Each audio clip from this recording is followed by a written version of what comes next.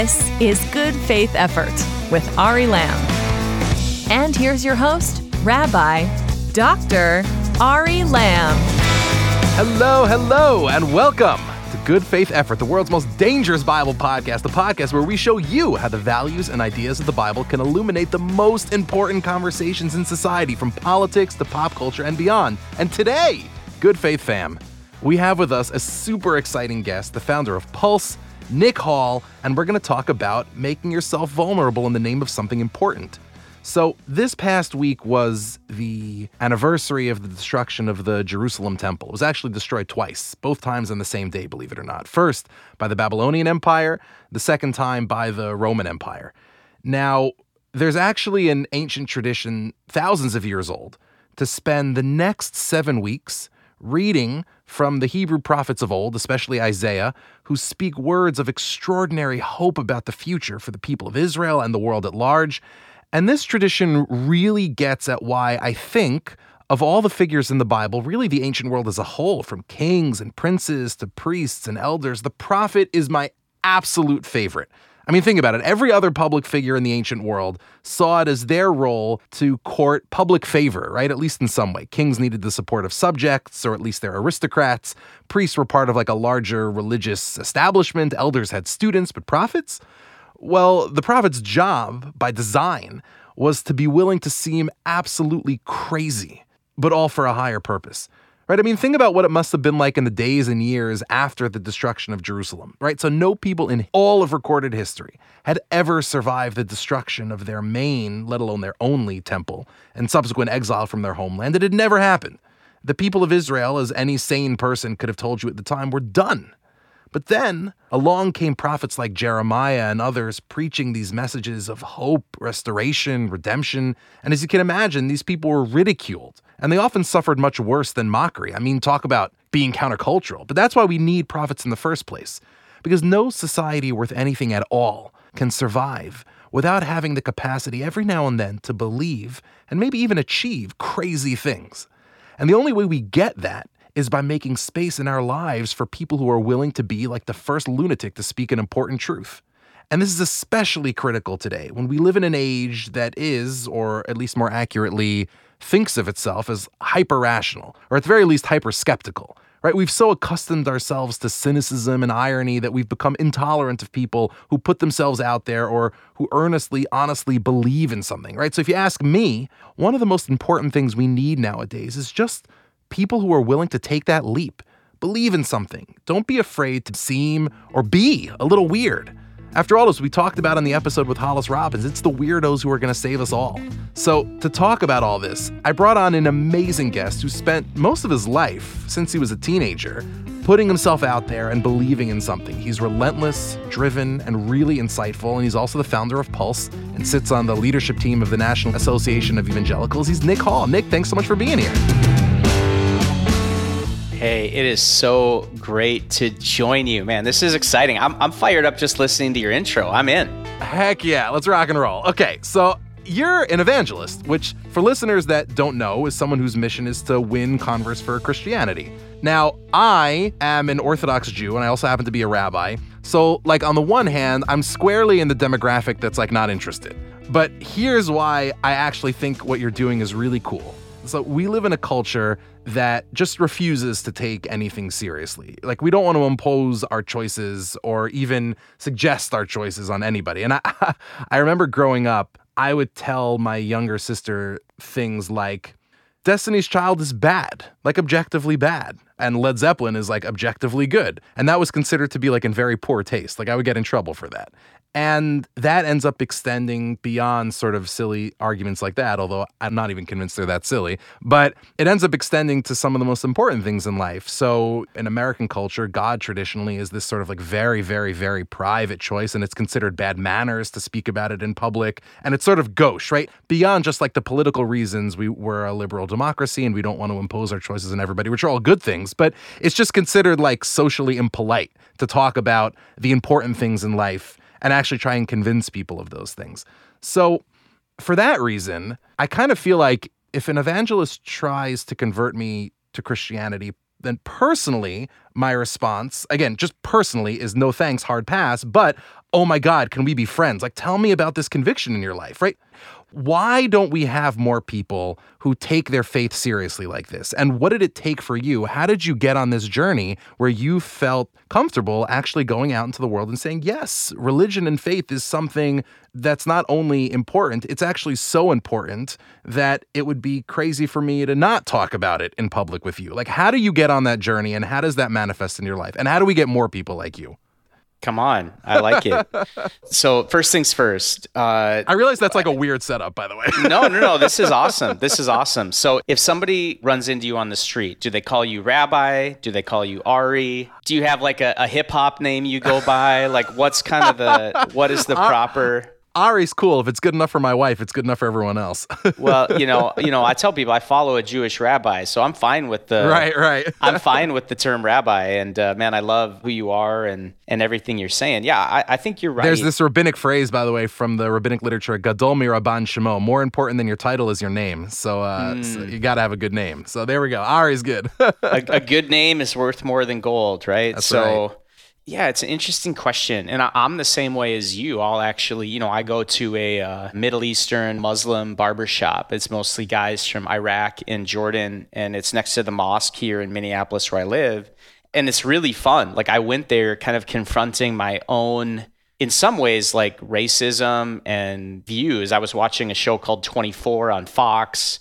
They tended to portray everybody that was Middle Eastern in a very negative light. So when I first walked into this barbershop, I actually closed the door and ran away. And as I was running away, I just felt this conviction of saying, man, I'm supposed to be living this faith that is marked by love.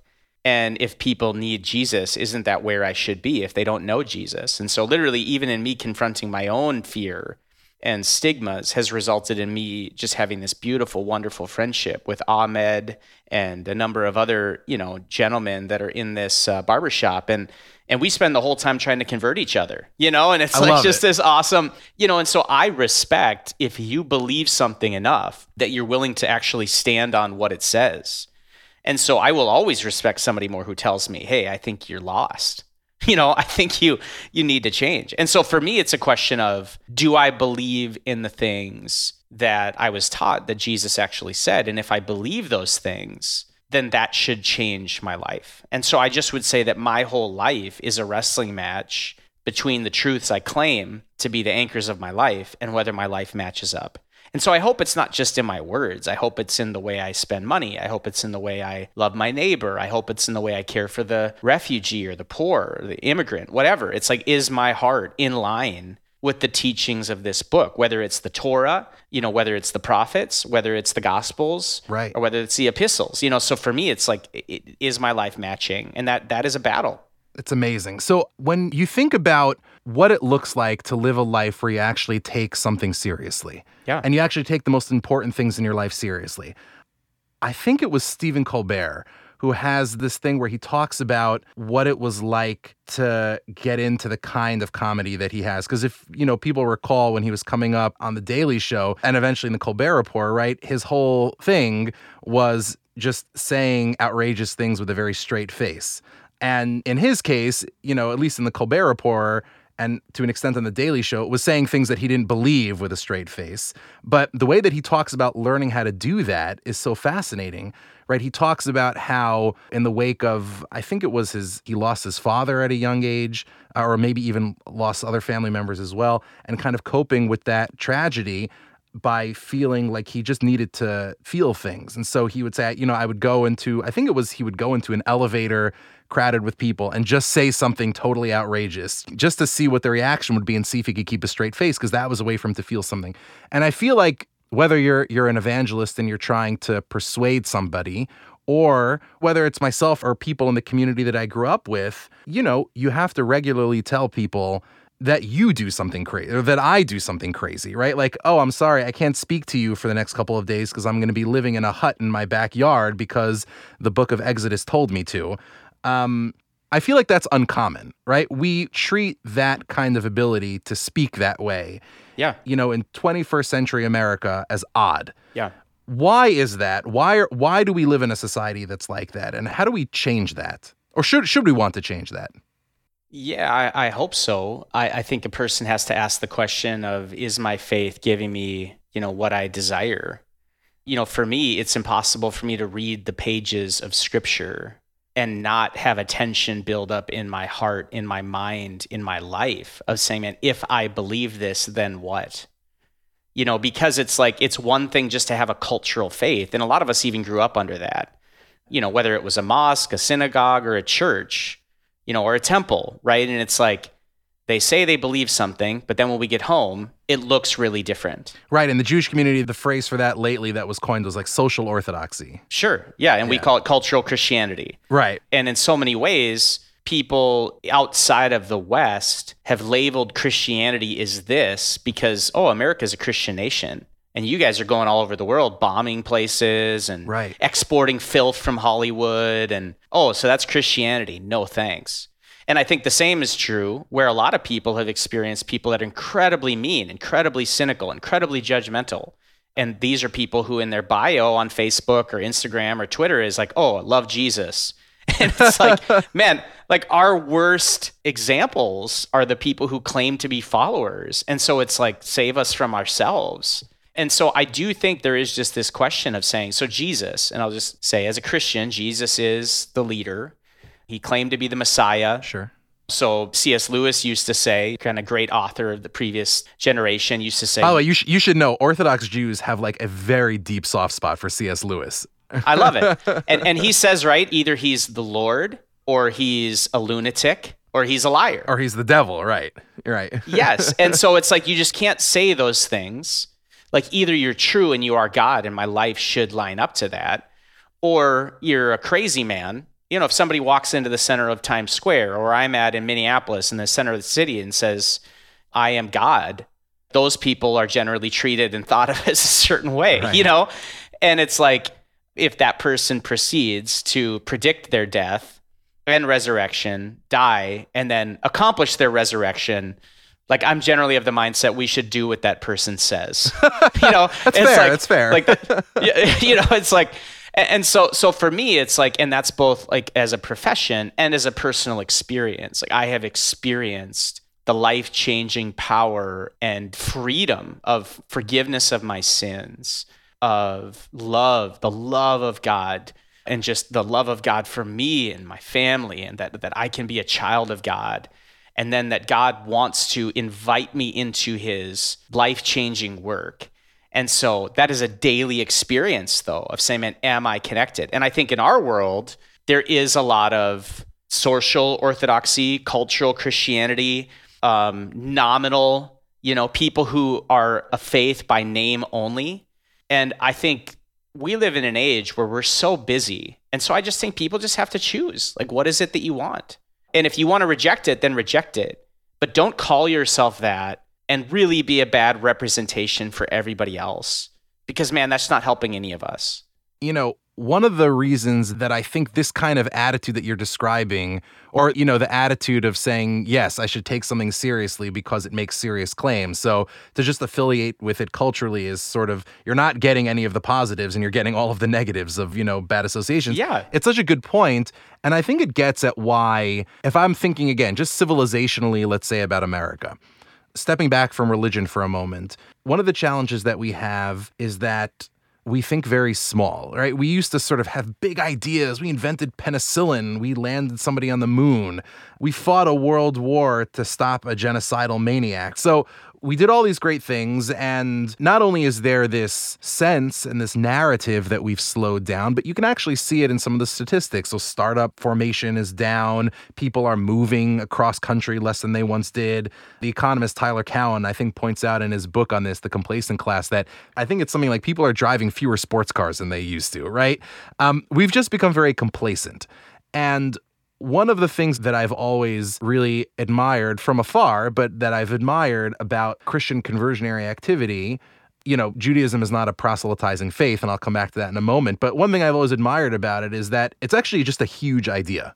It's a super ambitious idea to be like, yeah, we're going to go out to Malaysia, or we're going to go out to Idaho, or we're going to go out to wherever, to Kamchatka. That's like my Risk reference. We're going to go out to all these places, and we're going to meet people who don't know us, and we're going to convince them of something that they've never considered in their lives. Yeah. That's a huge, really ambitious idea. And I think Americans have, by and large, just like culturally, lost the ability to think big. So how can we learn from those kinds of big ideas and absorb those into the culture? How do we convert the kind of energy, no pun intended, I suppose, but how do we translate the energy of the kind of people like yourself into cultural pursuits that I think in very different ways, but that also bring a lot of good and virtue to the world, right? Being able to heal the sick en masse in ways that humans have never been able to do. Like, that's a huge, I think, worthy project, one that's worth pursuing as a civilization and one that we should be very proud of. How do we translate that kind of energy into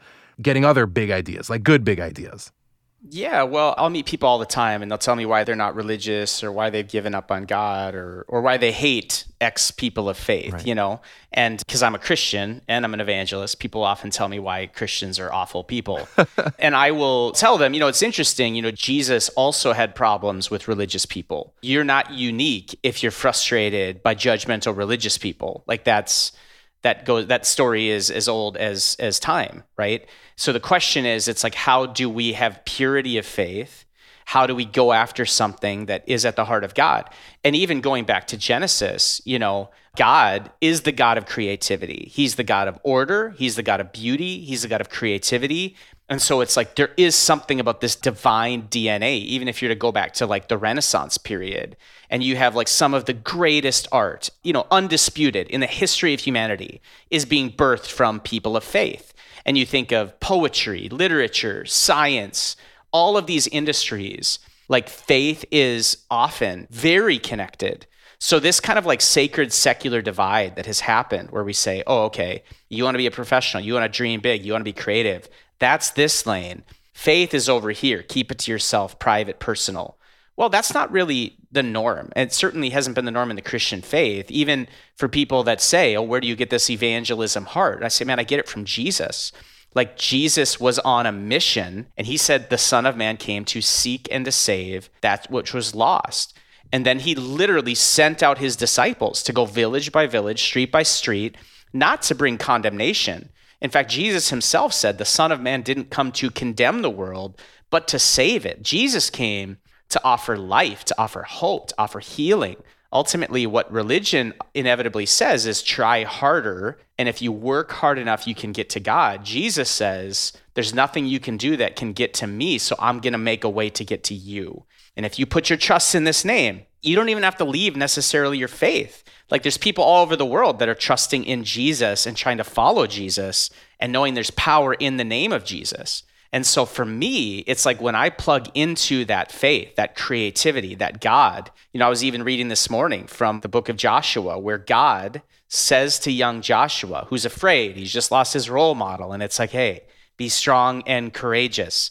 Be strong and courageous, right? Do not let this book of law depart from your mouth, but meditate on it day and night so that you will be prosperous and successful.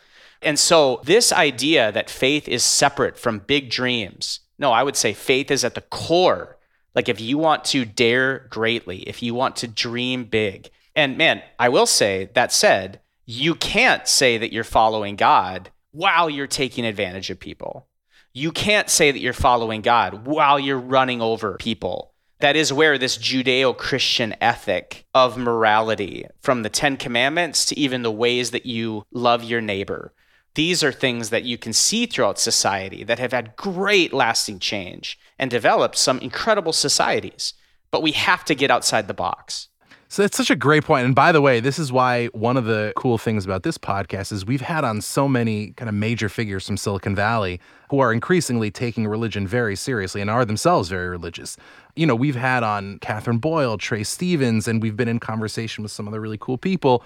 One of the things that's emerged from those conversations is exactly what you're saying, which is that there are no, I think, two more natural allies in the world than some of the really fantastical thinking technologists in Silicon Valley and deeply traditionally religious people, because we're speaking similar languages, right? We're dreaming huge dreams, taking on big ideas. So that actually segues into a question that I've been dying to ask you, which is, I think both civilizationally and Jewishly that it would be fantastic and just one of the great spiritual adventures of our time for us to explore space and maybe even find other intelligent life out there in the universe. I think it would be a fulfillment of God's words in us to Genesis that he's created a world for us, not just Earth, but he's created a world for us, and we are called to subdue it and to investigate it. There's a wonderful story about a very well-known German rabbi of the 19th century, Rabbi Samson Raphael Hirsch, who goes on a trip to the Alps. And he's sort of asked by his students, like, why are you bothering with the Alps? Like, you could be studying Torah. And he responds to them and he says, well, when I die and I come before God, he's going to ask me, Samson, did you keep my Torah? I'll say, I tried to the best of my ability. Samson, did you treat your neighbors with kindness? I tried to the best of my ability. Samson, did you see my Alps? And he wants to be able to answer. And I want to be able to answer, yes, I did. I saw. So I think it would be just straightforwardly an amazing thing, civilizationally and Jewishly, for us to explore the reaches of space. I actually have this suspicion in the back of my head that one of the really powerful parties that should be part of the larger coalition for that push should be Christians who should be pushing for space exploration, because there might be intelligent life out there that you would want to reach. So A, is that a thing? I've always wanted it to be a thing, but is that a thing? Has anyone thought about that? And why isn't there more of that? That's a good question. I think it should be a thing. I agree with you. Like, I think that would help make it happen. We need some more motivation. Well, I would say, I think that Christians, it's hard enough. And I would just say, like, we all have our issues. Like, I think one of the challenges in Christianity is getting people, and this isn't unique to Christianity, this is everything, but it's like getting people to have a heart and to care for those outside of their circle. So I just think that proximity of so Americans tend to care for Americans, people in different parts of the world tend to care for people who look like them, act like them, sound like them. Like, that's what we do as a world. We silo, we segregate, we even put up walls and we say, protect yourself from those people. But my Christianity tells me that those people are actually the people that Jesus died for, and that my call isn't to judge them, condemn them, or hurt them. My call is to save them, even lay down my life for them. It's like, oh, right. By the way, like, you're following the guy that even though he could have torched them all, right. He died instead. And so that's your example. So good luck. Go to your cubicle and remember that your job isn't to say, screw the man. Your job is to say, no, I'm called to die to this person as well, to love them, to serve them. And so to your point, like, does that extend to the outer reaches of the galaxy? I say absolutely. Why not? I used to have one of my good buddies when I was in college was a rodeo cowboy, and he had a radical conversion. He was in Wyoming, and literally he's reading in the Bible and it says, preach to all creation. And so he would go out into the fields and preach to the cows. I love it. And he was just like, it told me to preach to all creation. And so who am I to discern which creation? And he'd be like, brother, you wouldn't believe it. Those cows, they were nodding. I'm pretty sure I see that nod. I see that nod, but that passion. By the way, there's actually this also old rabbinic tradition that each member of creation or each species in creation sings its own song to God. The birds sing their own song. The cows sing their own song. Right. I love that idea. All creation testifies. Right. Right? That's straight from the Old Testament, right? So I think it's true. Yeah, but I think that heart, again, you take that same guy and that heart that was cultivated with the spirit of, whether it's the Alps, the rabbi you're referencing, or this rodeo cowboy out in the country of Wyoming, but you take that same person and you transplant them. I mean, I think we were in inner city Harlem at the time, and this was 20 years ago. Harlem wasn't, what it is now. And he ended up in the center of this gang activity. Wow. And he felt like these people were yelling and angry, and And he was like going away in fear. And then he was like, but perfect love casts out fear is a scripture that we'll often reference. And God didn't give us a spirit of fear, but of power and a sound mind. And this is where I'd say, like, if a Christian is mean, like anybody who's not a Christian has every right to say, where is this judgmental spirit found anywhere in your Bible? It's not. And so you could use that against them. Like that is nothing like Jesus. But this friend of mine goes into the center of these gangs and says, hey, what's going on? And ends up saying, just straight face to face with one of these young men, do you know that God loves you?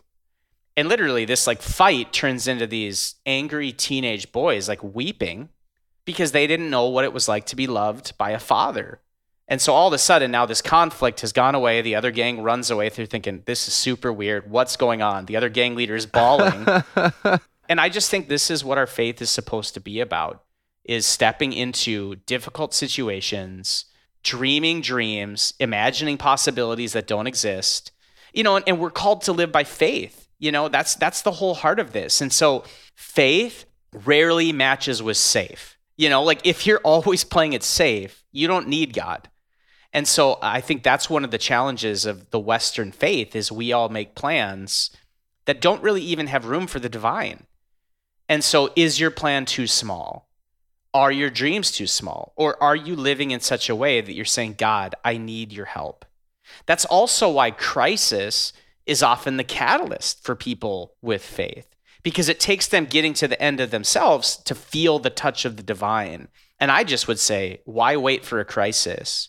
Why not have every day be an adventure where God can speak and lead and you can experience this transforming love? And I think that will birth more creativity. And who knows, maybe you and me, Ari, we're going to go to Mars and let's go. Let's find them. I'm excited. I'm excited. So to really shift gears, to close it out. So if I'm not mistaken, you kind of, before you go on this journey, you were thinking of, you're going to go to college, you're going to play basketball, right? Am I right about that? Yeah. Business, money, basketball, girls. Right. So, right. So here's the thing. The New York Knickerbockers, God bless their souls, are in the playoffs. And barely lost, man. They're close. I know. By the time this episode comes out, like we'll know a lot more. We'll probably have experienced a lot more heartbreak by the time this episode airs. But growing up as a kid, I'm sort of like this rabid sports fan, and I continue to love sports to this day. And I just find it so fascinating that I've gone through all sorts of, I hope, spiritual and moral and religious growth in my life, and yet maybe not in the same way. Like I'm not memorizing stats like I used to when I was in third grade. But like there was a time where I could have told you like batting average and slugging percentage of like everyone on the Yankees, right? Now I'm not memorizing stats, but I still find myself just so drawn to the drama in a Knicks game. And you could say, well, it's diversionary. Everybody needs rest and relaxation. It's a nice way to recharge so that you can do important things. But I don't know. There's something that just feels wholesome and wonderful about it. So have you given this thought in the course of your life as someone who's just deeply invested in faith and religion and bringing those values into your life and out into the world? Have you thought about, the place that sports and athletics plays in sort of a wholesome, holistic, spiritual life? Like I've given this some thought, but I'm curious how you think about it. Yeah, totally. Absolutely. I'm from North Dakota, live in Minneapolis now. Huge sports fan my whole life. Unlike New York, like New York at least has some history of winning in the past. Right. Minnesota, there's kind of no history, right? So it's like, but I absolutely believe, there's a ton of dynamics. And actually my son he's a second grader now. He knows every stat for every team. Now we're talking. And he's just die hard. But I think there's absolutely something divine in sport. And I wouldn't just say in sport, I would just say any activity that gathers a mass of humanity and stirs the emotions, right? And I think at a sporting event, whether it's a Knicks game, whether it's a Giants game, whether it's a Yankees game, whether it's a Jets game, whatever, Super Bowl, I think even a Beyonce concert for that matter, like I think there is something deeply spiritual about these type of events, because you have people from different backgrounds, different classes, different races that would never come together for anything else. and they are uniting with one voice, with one hope, with one desire.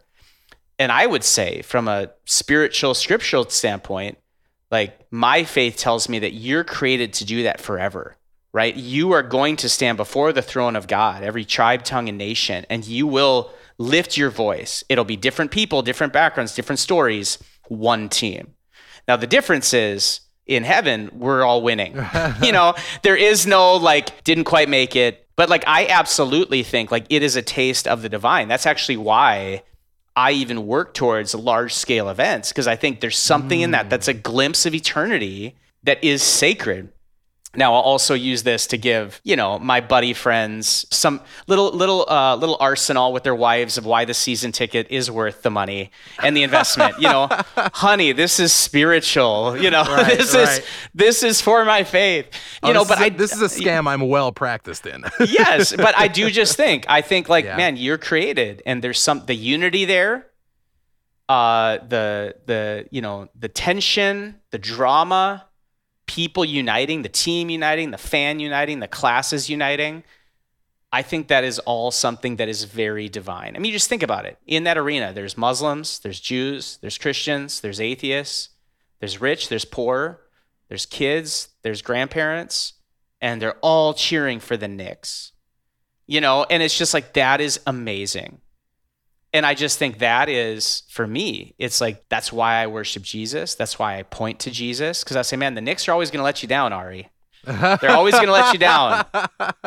It doesn't matter. If they win this year, they probably won't win next year. Even the greatest dynasty. They're also not going to win this year. I'm already at peace with it. But I'm just saying, that is the reality exactly, of like, this world will let you down. And that's where God comes in. Right. Because where our worldly solutions are imperfect and temporary, God offers us something that's forever. And if you can know that kind of God, why wouldn't you want to? So for me, that's not like me being judgmental. Right, that's how you approach it. That's not whatever. And I'll even say it like, listen, if you've ever wanted a second chance, because I want one like every minute of every day, I have found the ultimate second chance. It's found in Jesus. And so if you want to join me in going towards Jesus, come with me. Just don't get in front of me because I need it more than you do. But you're invited. And so that's a different approach than I'm on a crusade to fix you. Right. Like, that's not what I'm about.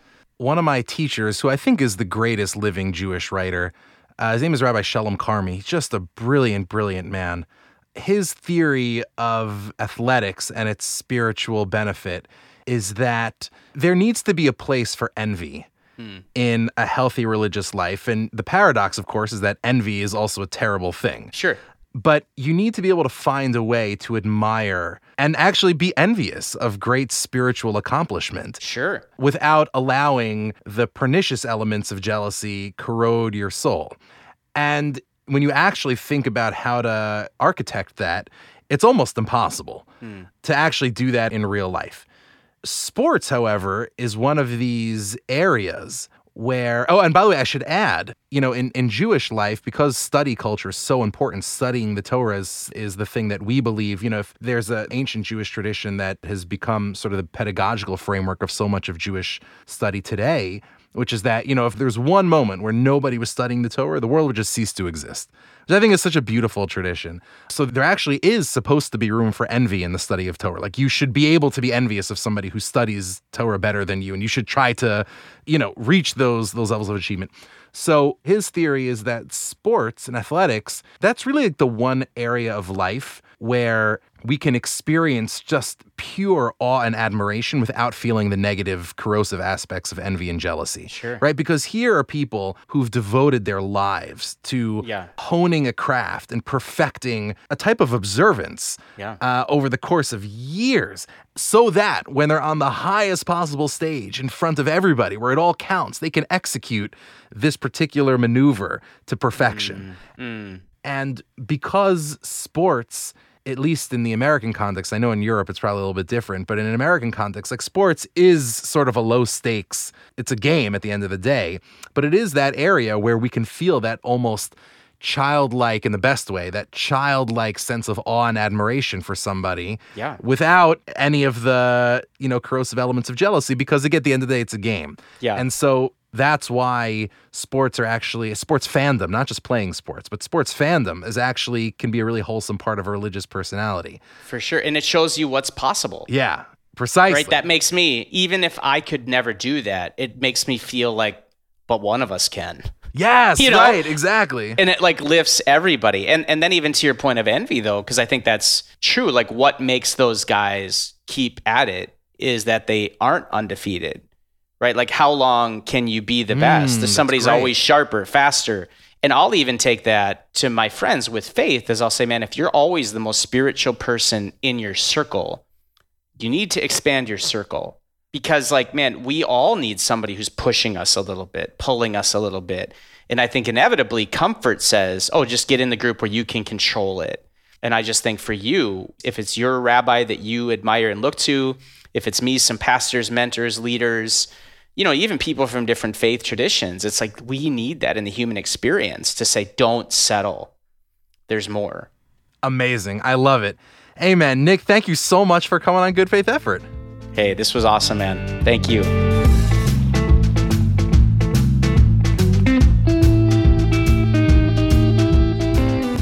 Like I said, I'm not in the target market for being evangelized. It's a hard no for me.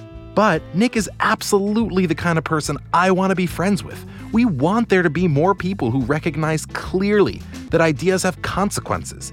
If you actually take an idea, whether it's religion or anything else, seriously, then it should permeate your life. It shouldn't just be another curiosity to display on the shelf as a conversation starter for dinner parties or whatever.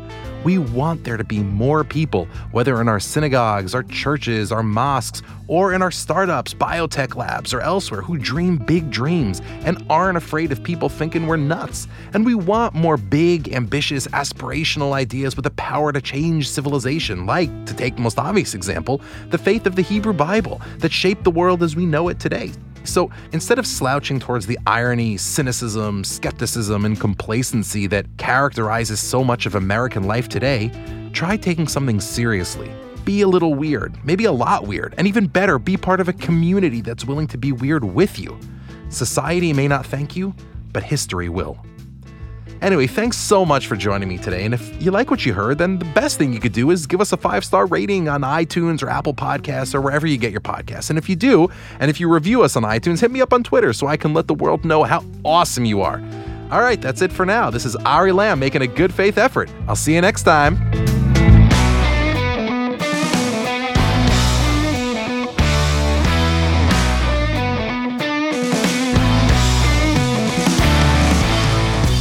Good Faith Effort was created and written by Ari Lamb. If you enjoyed the show, please rate and review us on Apple Podcasts or your podcast app of choice, because it really helps others find the show. Our executive producer is Josh Cross. The show is produced and edited by Paul Ruest. This is a Joshua Network podcast, presented by B'nai Zion. Follow us on Twitter at GFaithEffort. Follow Ari at Ari Lamb, and sign up for our email list at thejoshuanetwork.com.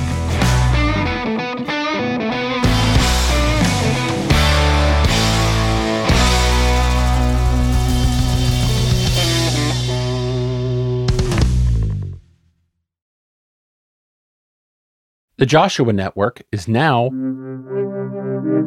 Soul Shop.